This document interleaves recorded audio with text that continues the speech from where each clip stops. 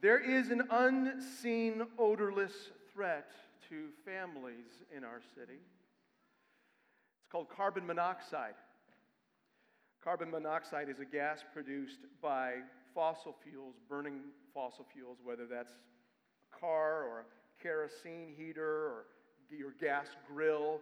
If you've got a furnace or a boiler in your basement that uses natural gas, it produces carbon monoxide. And what you need to know about carbon monoxide is if a furnace or a boiler isn't vented right, the carbon monoxide gas can build up in your home, it can make you sick, it can even kill you. And so they've invented these carbon monoxide alarms.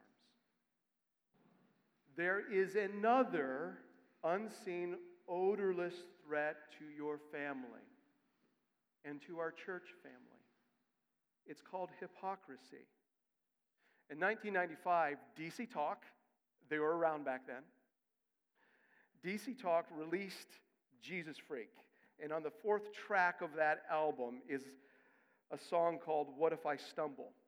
And it starts with the recording of Brennan Manning saying this: "The single greatest cause of atheism in the world today are Christians who acknowledge Jesus with their lips but walk out the door and deny him with their lifestyle." He goes on to say, that's what an unbelieving world simply finds unbelievable. But it's just not those. Our children find our hypocrisy unbelievable. Study after study has recently documented young people who have grown up in the churches which profess Jesus as the risen Christ, churches that hold to the authority of the Bible, children from these churches who are leaving the churches in droves. The question is, why? Why are we losing our children? Well, one Christian sociologist has made this convincing argument that young people are leaving because they're being taught a different version of Christianity than what the Bible teaches. And he calls it moralistic, therapeutic deism. What that means is be good, be happy, make sure you pray before your meals. And what it does is it empties Christianity of the risen Christ. And so for us, it's hypocritical to profess Jesus as the risen King and then to functionally practice some other version of that. Be good, be happy, just make sure you pray before you eat. The scribes and the Pharisees of Jesus' day were professing one thing and then practicing another thing. Their unacknowledged, unrepentant hypocrisy misled people, and it resulted in their judgment. And that's what we're reading in Matthew 23. Matthew 23, the whole chapter, is like this giant carbon monoxide detector for your soul. It sounds an alarm. Matthew 23 could very well sound an alarm in your heart this morning. It's detecting hypocrisy in you. And if it does, if the Holy Spirit should use His Word to expose hypocrisy in your heart, that's a good thing. That's God's kindness to you. That's to help you see something so that you can turn to God in humility. God wants to remove hypocrisy and build in us an integrity between our profession and our practice. So this morning, I'm guessing you may walk away feeling sobered, but you're willing to be humble. When we come through Matthew 23, be sobered, but be willing to humble yourself. Matthew 23 can be divided into 3 sections. Jesus makes a contrast between the hypocrites and the humble in verses 1 through 12. And then Jesus drops a bunch of woes on the hypocrites. He condemns them in 13 through 36, 7 woes. And then at the close of the chapter, in verses 37 through 39, Jesus speaks this compassionate lament. O Jerusalem, Jerusalem. This morning, I'm guessing you're going to be sobered by your own hypocrisy. But you should be willing to come under your wonderful Savior. He delivers us from our own hypocrisy.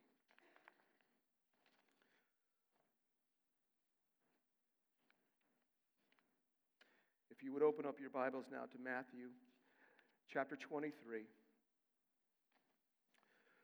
I want to point out some things in verses 1 through 12. Then Jesus said to the crowds and to his disciples, the scribes and the Pharisees sit on Moses' seat. So practice and observe whatever they tell you, but not what they do. For they preach, but do not practice. They tie up heavy burdens hard to bear, and they lay them on people's shoulders. But they themselves are not willing to move them with their finger. They do all their deeds to be seen by others. For they make their phylacteries broad and their fringes long, and they love their place of honor at feasts and best seats in the synagogues and greetings in the marketplaces and being called rabbi by others. But you are not to be called rabbi, for you have one teacher, and you are all brothers. And call no man your father on earth, for you have one Father who is in heaven. Neither be called instructors, for you have one instructor, the Christ. The greatest among you shall be your servant. Whoever exalts himself and will be humbled, and whoever humbles himself will be exalted. In this passage, in these 12 verses, Jesus makes a distinction between the hypocrites and the humble. And notice who he starts talking to. So remember, he is in the temple right now. This is Passion Week. He's a couple days out from being crucified. And so God incarnate is in the temple, and he's speaking words of judgment. And so he says to these crowds and his disciples, there are two groups of people. There are the hypocrites, and then there are the humble. And what characterizes the hypocrites is, if you look at verse 3 at the end, for they preach but do not practice. Have you ever heard the expression, do what I say, not as I do? Have you ever heard that? That's what the Pharisees were doing. Hey, do as I say, just don't do what I do. And Jesus is saying, hey, insofar as they preach God's word, hey, observe it, just don't do what they say. Don't do what they're doing. There's a huge credibility gap with that. And so he points out these hypocrites, the scribes and the Pharisees. And then he talks about this other group, the humble, and we see that in verse 8. But you, he's speaking to his disciples, but you are not to be called rabbi. And what marks these disciples are in verse 11, that the greatest among you shall be your servant. And then in verse 12, whoever humbles himself will be exalted. Followers of Jesus are marked by humility. And so he distinguishes between two groups of people, the hypocrites and the humble. Now, there's a couple things I want to draw to your attention. Things that Jesus says here that kind of heighten the contrast. What makes them different? And so the first thing I want you to notice is attention. Verse 5, the hypocrites, they do all their deeds to be seen by others. They want to be seen. Phylacteries were these little boxes with scripture in it that they would tie on their heads, and they made big ones. These fringes, these tassels they wore on their robes, they were really long to get your attention. They wanted the best seats at the feasts and in the synagogues because they wanted to be seen. They want to be greeted as rabbi. In Hebrew, Rav means great one. Rabbi means my great one. They wanted to be known in the most basic sense as great, impressive, seen, larger than life. Want to be known. Not so the humble. The humble, man, they're servants. They lower themselves. They don't want to be seen. They want to be in the background. They want to help other people out. The Pharisees were tying up burdens and not lifting a little pinky to help. Servants don't operate that way. Servants bear burdens. They release burdens, just like the servant said, "Come to me, all you are weary and heavy laden, and I'll give you rest." He bears our burdens. And so there's a distinction, a contrast here of visibility. And just to press that home a little bit more, I want you to look at verse 8 and 9 and 10. "But you are not to be called rabbi, for you have one teacher, and you are all brothers." So this is what Jesus says. Hey, disciples, don't consider yourself a great one. You've got one teacher. And he draws their attention to the teacher. Don't call someone father, for you have one Father. He draws our attention to the one Father who's in heaven. He says, don't be called instructor, for you have one instructor, the Christ. And so he draws our gaze to the one instructor, the Christ. And so our attention goes from being on ourselves to being on the one. You see those repeated ones? One teacher, one Father, one instructor, the Christ. You know what the difference between a hypocrite and a humble person is? Your focus. Hypocrites say, "Look at me." Humble people say, "Look at my God." There's also another difference here in terms of the contrast, a contrast of authority. The scribes and the Pharisees sit in Moses' seat. It's a position of authority. It's like the chair of the English department over at Carthage, or the chair of the biology department over at Parkside. It's distinguished positions of influence. They want the chair of Moses. They want to be the ones who speak authoritatively. They want to be the ones who are saying what matters. Servants, they are saying, the humble say, no, it's not what someone says, it's what my teacher, my one teacher says, my one Father, my one instructor, the Christ. So what the Pharisees were saying, hey, we're the authorities on here. What the humble, the followers of Jesus say is like, Jesus, you are our authority, our one authority. We're all brothers and sisters. He is our authority.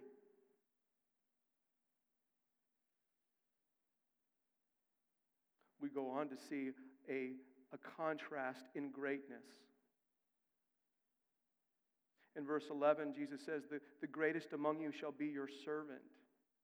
And what we get a sense from these hypocrites is they consider greatness in terms of lording it over others, what other people think about them. There's a huge difference there in terms of what greatness is. God's kingdom values a different kind of greatness than the world's kingdom. Kingdom greatness is in servanthood. It's not lording it over others, it's coming under others to serve them. And so where the hypocrites were very interested in position and what people said of them and being recognized and having the authoritative word, those who are humble, they're like, it doesn't matter. That stuff doesn't matter to me because my King has the greatest position. Jesus, He is my authority. It's His place that I come under ultimately. And it's just not a contrast in terms of greatness. If you look at verse 12, there's a contrast in terms of outcome. Whoever exalts himself will be humbled, and whoever humbles himself will be exalted. Those hypocrites who exalt themselves now will be humbled then. And those who are humble, who bring themselves low now, they'll be exalted then. And so what we see going on here in verses 1 through 12 is Jesus saying, hey, there are two groups of people. There are hypocrites, and then there are humble, and there are some significant consequences for who you are.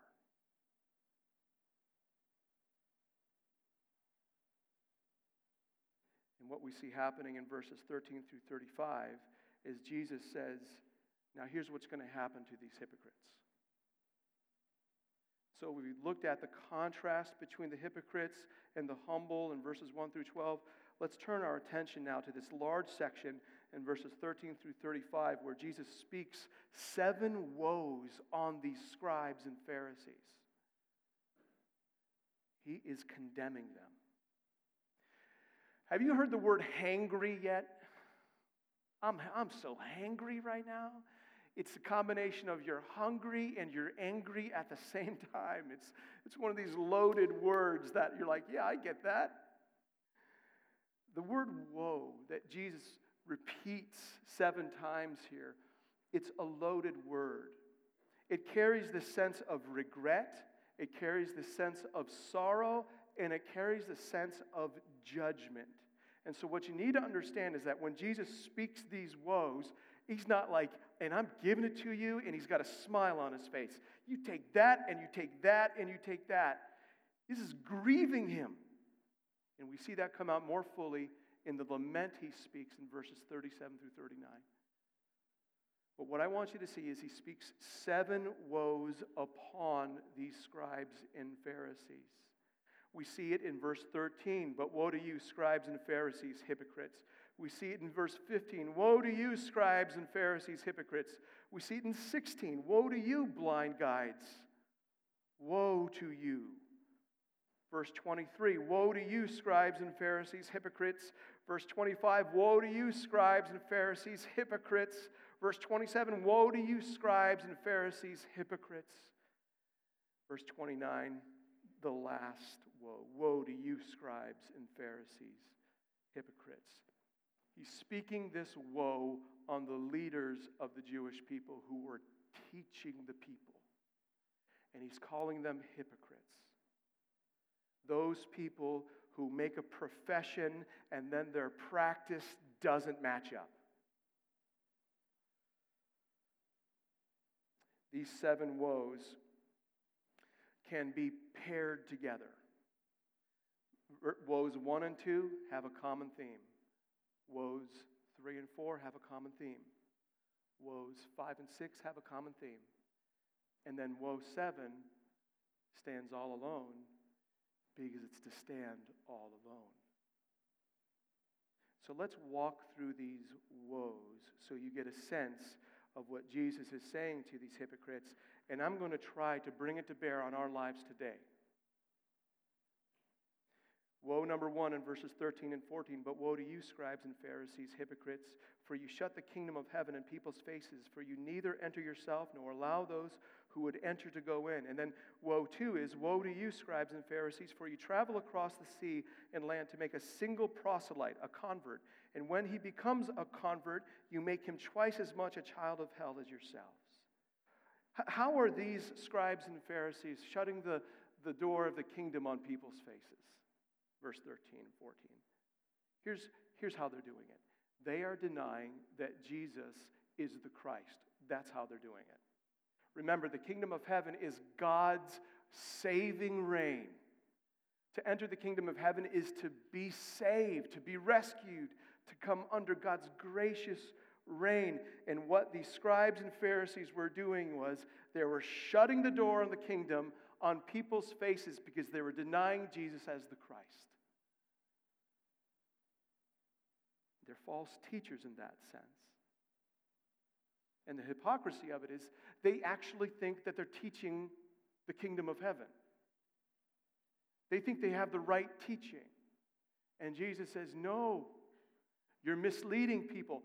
It's like this. Could you imagine walking up to a house and Jesus, it's dark outside, and Jesus, the door's open, and there's this glass door, and Jesus is standing there with this kind of warm glow behind him, and you're walking up, and I'm like, man, I want that guy. And as you're walking up to the door, this Pharisee walks in front of you, reaches inside, and closes the door and say, no Jesus for you. Slamming the door of the kingdom on people's faces. Woe too, they go to extreme measures to make a convert.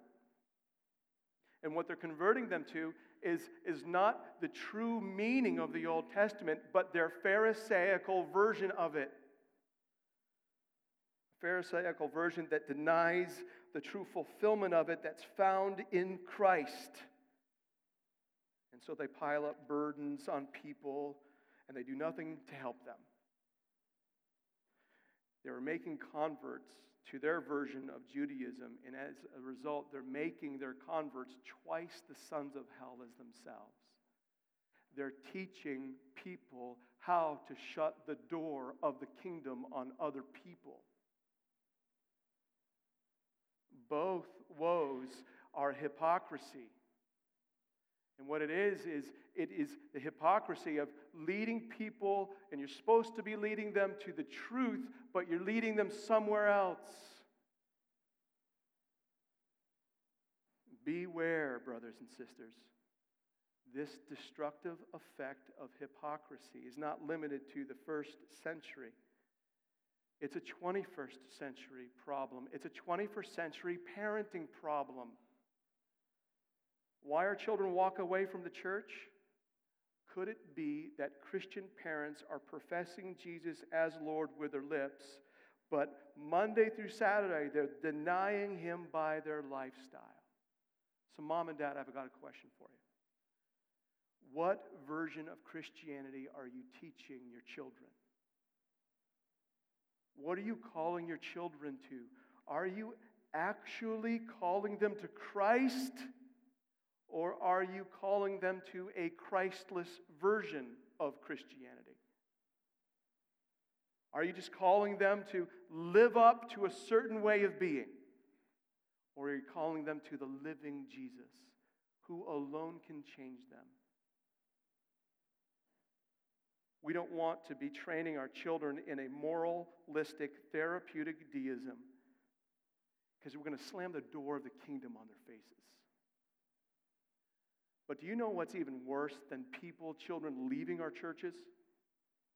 It's if what we model to our children actually, which is some kind of version of Christianity, they actually buy into it and then propagate it. And it's not true biblical Christianity. We don't want any of that. We don't want our children holding on to this Christless tradition of religion. We want to call our children to the living Christ. So woe to the scribes and Pharisees for the destructive effect of their hypocrisy on others. And we must be aware of the effect of our hypocrisy on our children. And you know what the solution is to that? We enamor ourselves with Jesus. We deny ourselves and follow the living Christ ourselves. He is our all in all. And when that happens, you have a parent who's genuinely trying to follow Jesus, living out in front of their children, and it actually adorns the gospel. It's like, okay, they may not be perfect, but they're trying. They talk a lot about Jesus, and it drives me nuts, but I'll tell you what, they're legit. We want to avoid the whole to do as I say, but not as I do business. We want to humble ourselves in front of our children and live out the faith. Do you know what that becomes? A living apologetic to our children. Jesus is really changing us. Woes 3 and 4 focus on another effect of hypocrisy. We see that played out in verses 16 through 22. Woe 3, that is. Jesus is exposing a majoring on the minors to the neglect of what matters most. It's classic hypocrisy. I'm going to major on the minors for my personal interest. I'm going to bring in what's on the peripheral and make it central because that's my thing. It's majoring on the minors, and Jesus exposes it. In the first woe, as you will see, he's talking about swearing and taking oaths. Woe to you, blind guides, who say, if anyone swears by the temple, it's nothing, but if anyone swears by the gold of the temple, he's bound by his oath. So here's what Jesus is doing here. The Pharisees were teaching the people about the difference between binding oaths and non-binding oaths. A binding oath is an oath that you swear that you got to follow through on. A non-binding oath is an oath that you say, but it's not really, important that you follow through so much. And what Jesus says in this section is what determines whether an oath was binding or not is how you worded it. So if you swore by the temple, non-binding. But if you swore by the gold of the temple, binding. If you swore by the altar in the temple, not binding. But if you swore by the gift on the altar, that's binding. Do you feel the load that would have been building, the pile up happening? If you're carrying a backpack, you're just getting dropped rocks in it. The hypocrisy is that the Pharisees were actually training God's people not how to be truthful, but how not to be truthful. How not to follow through on your word. That's the hypocrisy on it. And what God wants of his people is that they do what they say. They're faithful to their words. They're true to their words. And so the whole point Jesus makes earlier in the gospel is, hey, if you speak truthfully and follow through on it, you don't need to speak oaths. So what the Pharisees have done is they built this elaborate scaffolding around God's law, which they end up serving instead of God's law. And they lose the whole sight of being truthful. So they neglect the weightier matters of the law, truthfulness, because they're trying to get into the minute details of making sure you're saying the right thing. Jesus says, just be truthful. In verses 23 and 24, we see woe for. And just like giving oaths had all this detail to it, the issue in woe for was tithing. The Old Testament required God's people to give 10% of all their income, which would include the produce of their farms. So what we see the Pharisees doing in verses 23 through 24 is that they are tithing off the smallest of items. For you tithe mint and dill and cumin and have neglected the weightier matters of the law. Does anybody have a basil plant in their yard? Basil plant? I see that hand. Could you imagine when harvest time comes for your basil plant, you collect all the leaves off it, and you've got 1,200 leaves. And so what you would do in keeping with the Pharisees is you would want to make sure you get 10% of those 1,200 basil leaves and then give it unto the Lord. So that would be 120 leaves for just your basil plant. And so what the Pharisees were doing is they were so preoccupied with getting down to the very nitty-gritty of their areas and applying the tithe to it, they were totally neglecting the weightier matters of the law, is what Jesus said. Justice, mercy, and faithfulness. Those are all outworkings of loving your neighbor as yourself. They were missing it. They were so detailed on making sure they got their tithe right, they were neglecting their neighbor who needed justice and mercy and faithfulness. What Jesus is saying here is that, hey, I desire you to show mercy and justice and faithfulness. Love your neighbor more than you tithe your basil plant. Tithe away, but not at the expense of the bigger stuff. And so here's what these two woes come. They are neglecting the major things for being preoccupied on the minor things. They are majoring on the minors at the expense of what matters most. That's what these woes are. That's what these hypocrites were doing. And that's how they're misleading the people. They're training God's people to do the same. And Jesus is saying, no. Now, there's a warning for us here. We can become preoccupied with matters of secondary importance, too. We can take things on the peripheral and try to make them central. We major on the minors. We can insist on finer points of doctrine to be necessary for someone to be a Christian. I remember there's one time a Christian sister came up and we met for the first time. She found out I was a pastor, and she was like, "So what do you think about the rapture?" And you know what was behind that? Are you in or not? Where do you come down on this?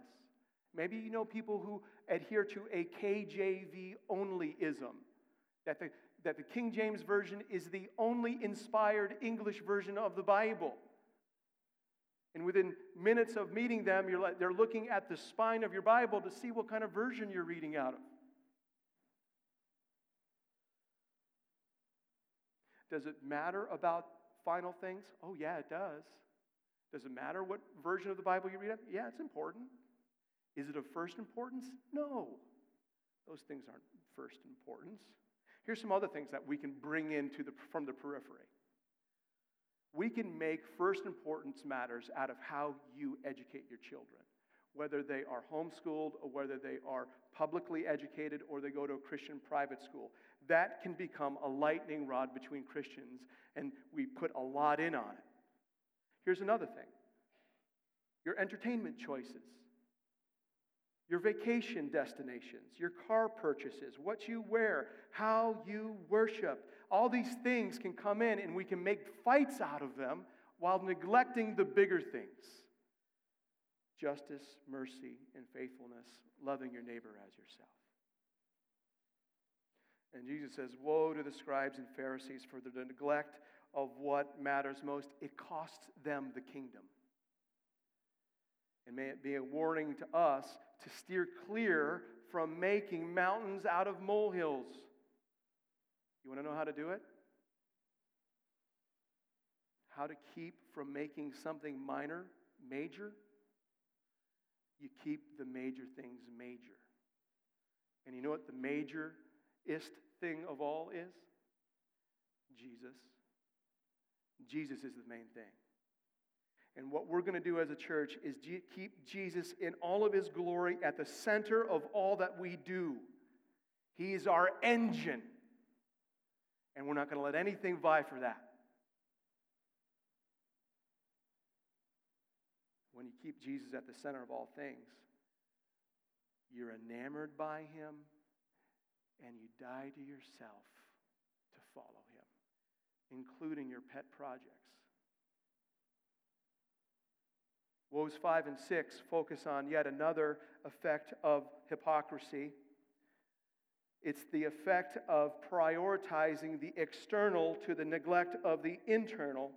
And we see that in verses 25 through 26, and then 27 through 28. In both situations, what you see is this. There is this external value at the cost of what's internal. It's a putting the external first and the internal second.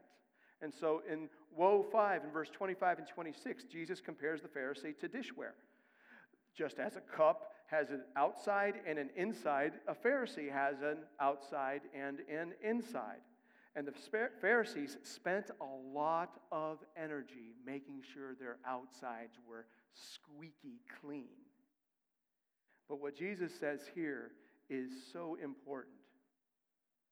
He says, "You blind Pharisee," verse 26, "first clean the inside of the cup and the plate, that the outside also might be clean." Who likes chili? I like chili.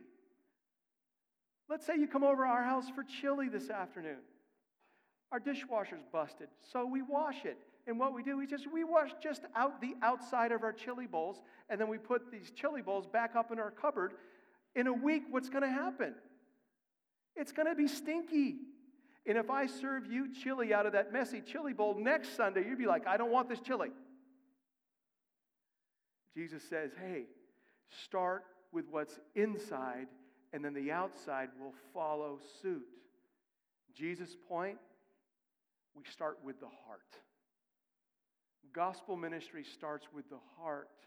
You change the heart change will follow through with life change. What controls your heart controls your life. But only God can change your heart. Woe 6, Jesus compares the Pharisees to whitewashed tombs that had this outward beauty. Here's the story behind that. Remember, this is taking place during Passover week. And so you'd have all these Jews coming to Jerusalem to observe Passover together. And so what would happen a month before is that people would go out and whitewash the tombs surrounding the city of Jerusalem. Do you know why? So that those people who were not familiar with the city, they would be able to see tombs and avoid them. Because if a Jew had contact with a tomb or with a dead body, they would be unclean for 7 days, and they would be out of the party happening in the city. And so what the practice is they would whitewash these tombs so that people could see it to avoid it. And the whitewash was a really nice whitewash. You could see them from the distance. It was just a really quality whitewash being used. And Jesus' biting irony here is that they are whitewashed monuments to dead people. It's beautiful on the outside, but on the inside, it's rotting death.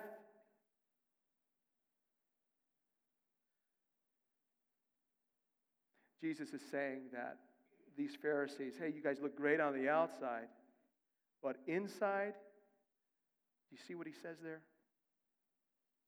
Here's what he says. Verse 28, so you also outward appear righteous to others, but within you are full of hypocrisy and lawlessness. You're full of deadness. And when a Pharisee would have heard a criticism for being lawless, that's like chief offense. Jesus is saying, hey, you think you're observing the law, but your observance of the law is actually lawlessness, you hypocrite. You're like a whitewashed tomb, dead inside. Biting irony. They were blind to this. So the hypocrisy of thinking themselves clean and alive when actually they were internally unclean and dead is what Jesus is exposing. And then calling people to not pay attention to the sin within them. It cost them the kingdom, and it cautions us. What Jesus is emphasizing, what he emphasizes over and over again throughout his teaching, we see it's very much in the Sermon on the Mount, is what matters is your internal posture towards God.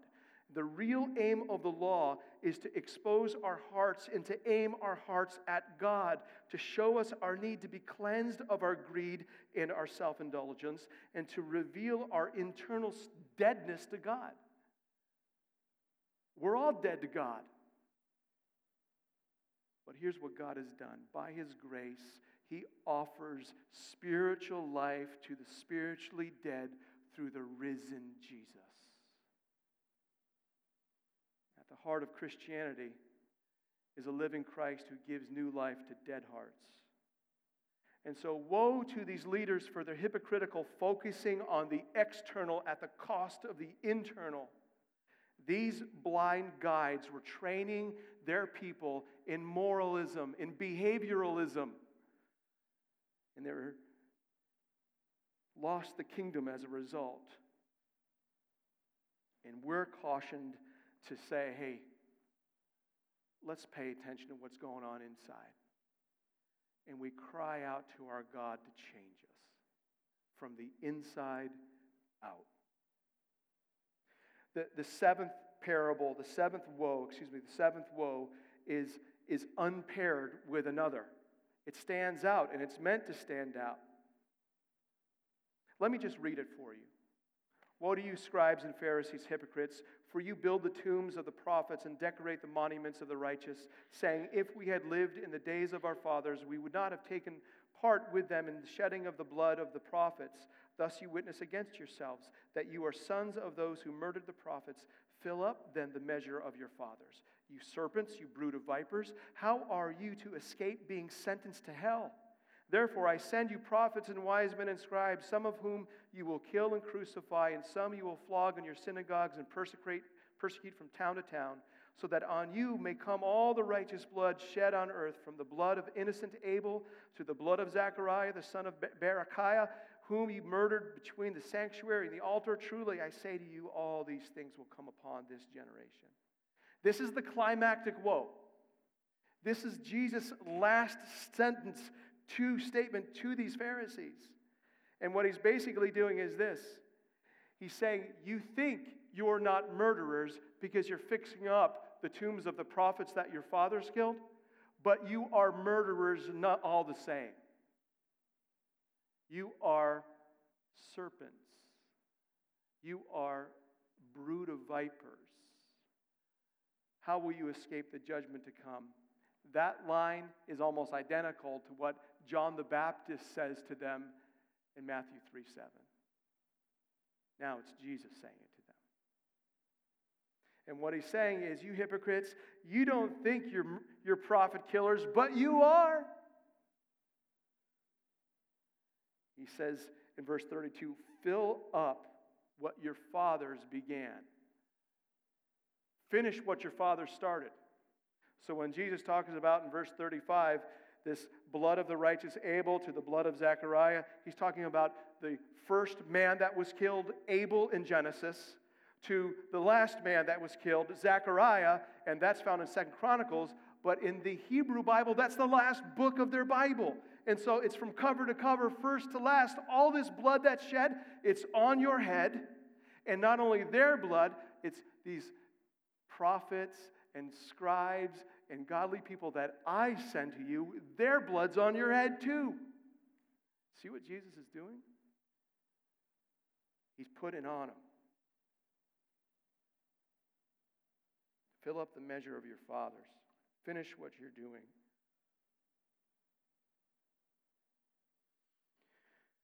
Ultimately, this is going to result in Jesus' death. In Matthew 21, Jesus speaks the parable of the tenants. The vineyard owner sends his servants to these wicked tenants to gather the harvest, but they would kill servant after servant. And then that owner sends his son because he thinks surely they'll respect my son, and then they kill the son. Here, Jesus is at the vineyard speaking to the wicked tenants, and they're about to kill him. And Jesus says in verse 36, truly I say to you, all these things will come upon this generation. All of it's going to happen. All of it. Truly, truly.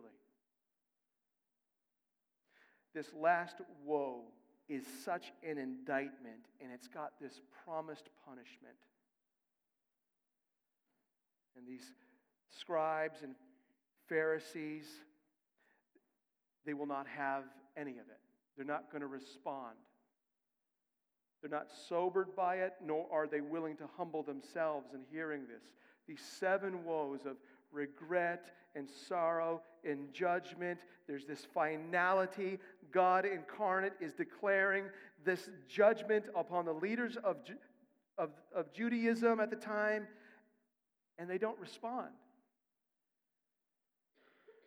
And so in verses 37, we read, O Jerusalem, Jerusalem, the city that kills the prophets and stones those who are sent to it. How often would I have gathered your children together as a hen gathers her brood under her wings, and you would have not. There's a play on words here. Jesus was willing. He was willing to gather the children to Jerusalem to himself.